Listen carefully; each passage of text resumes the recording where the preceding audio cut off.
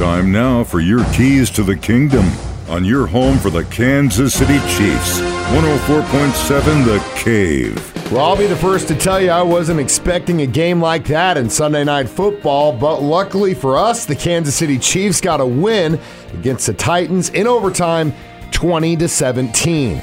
Let's do touchdowns for charity with United Plumbing. Every time Patrick Mahomes throws a touchdown pass, United Plumbing donates $104.70 to Dogwood Ranch. Last night, he threw for one touchdown pass. Let's relive it. The line of scrimmage between the 7 and the 8. Quick snap. They throw it right flat. Hardman in the backfield. Jitterbug moves. Stretches out near front pylon. Touchdown! Kansas City! Hardman, who had the 3 TDs against San Francisco, gargles the sweet nectar on the Chiefs' first touchdown of this game.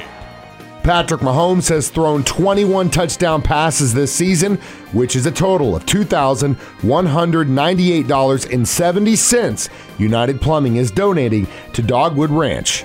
Those are your keys to the kingdom, brought to you by Dr. Mark Melson, the doc that rocks, now at Springview Dental Care, and your home for the Kansas City Chiefs, 104.7 The Cave.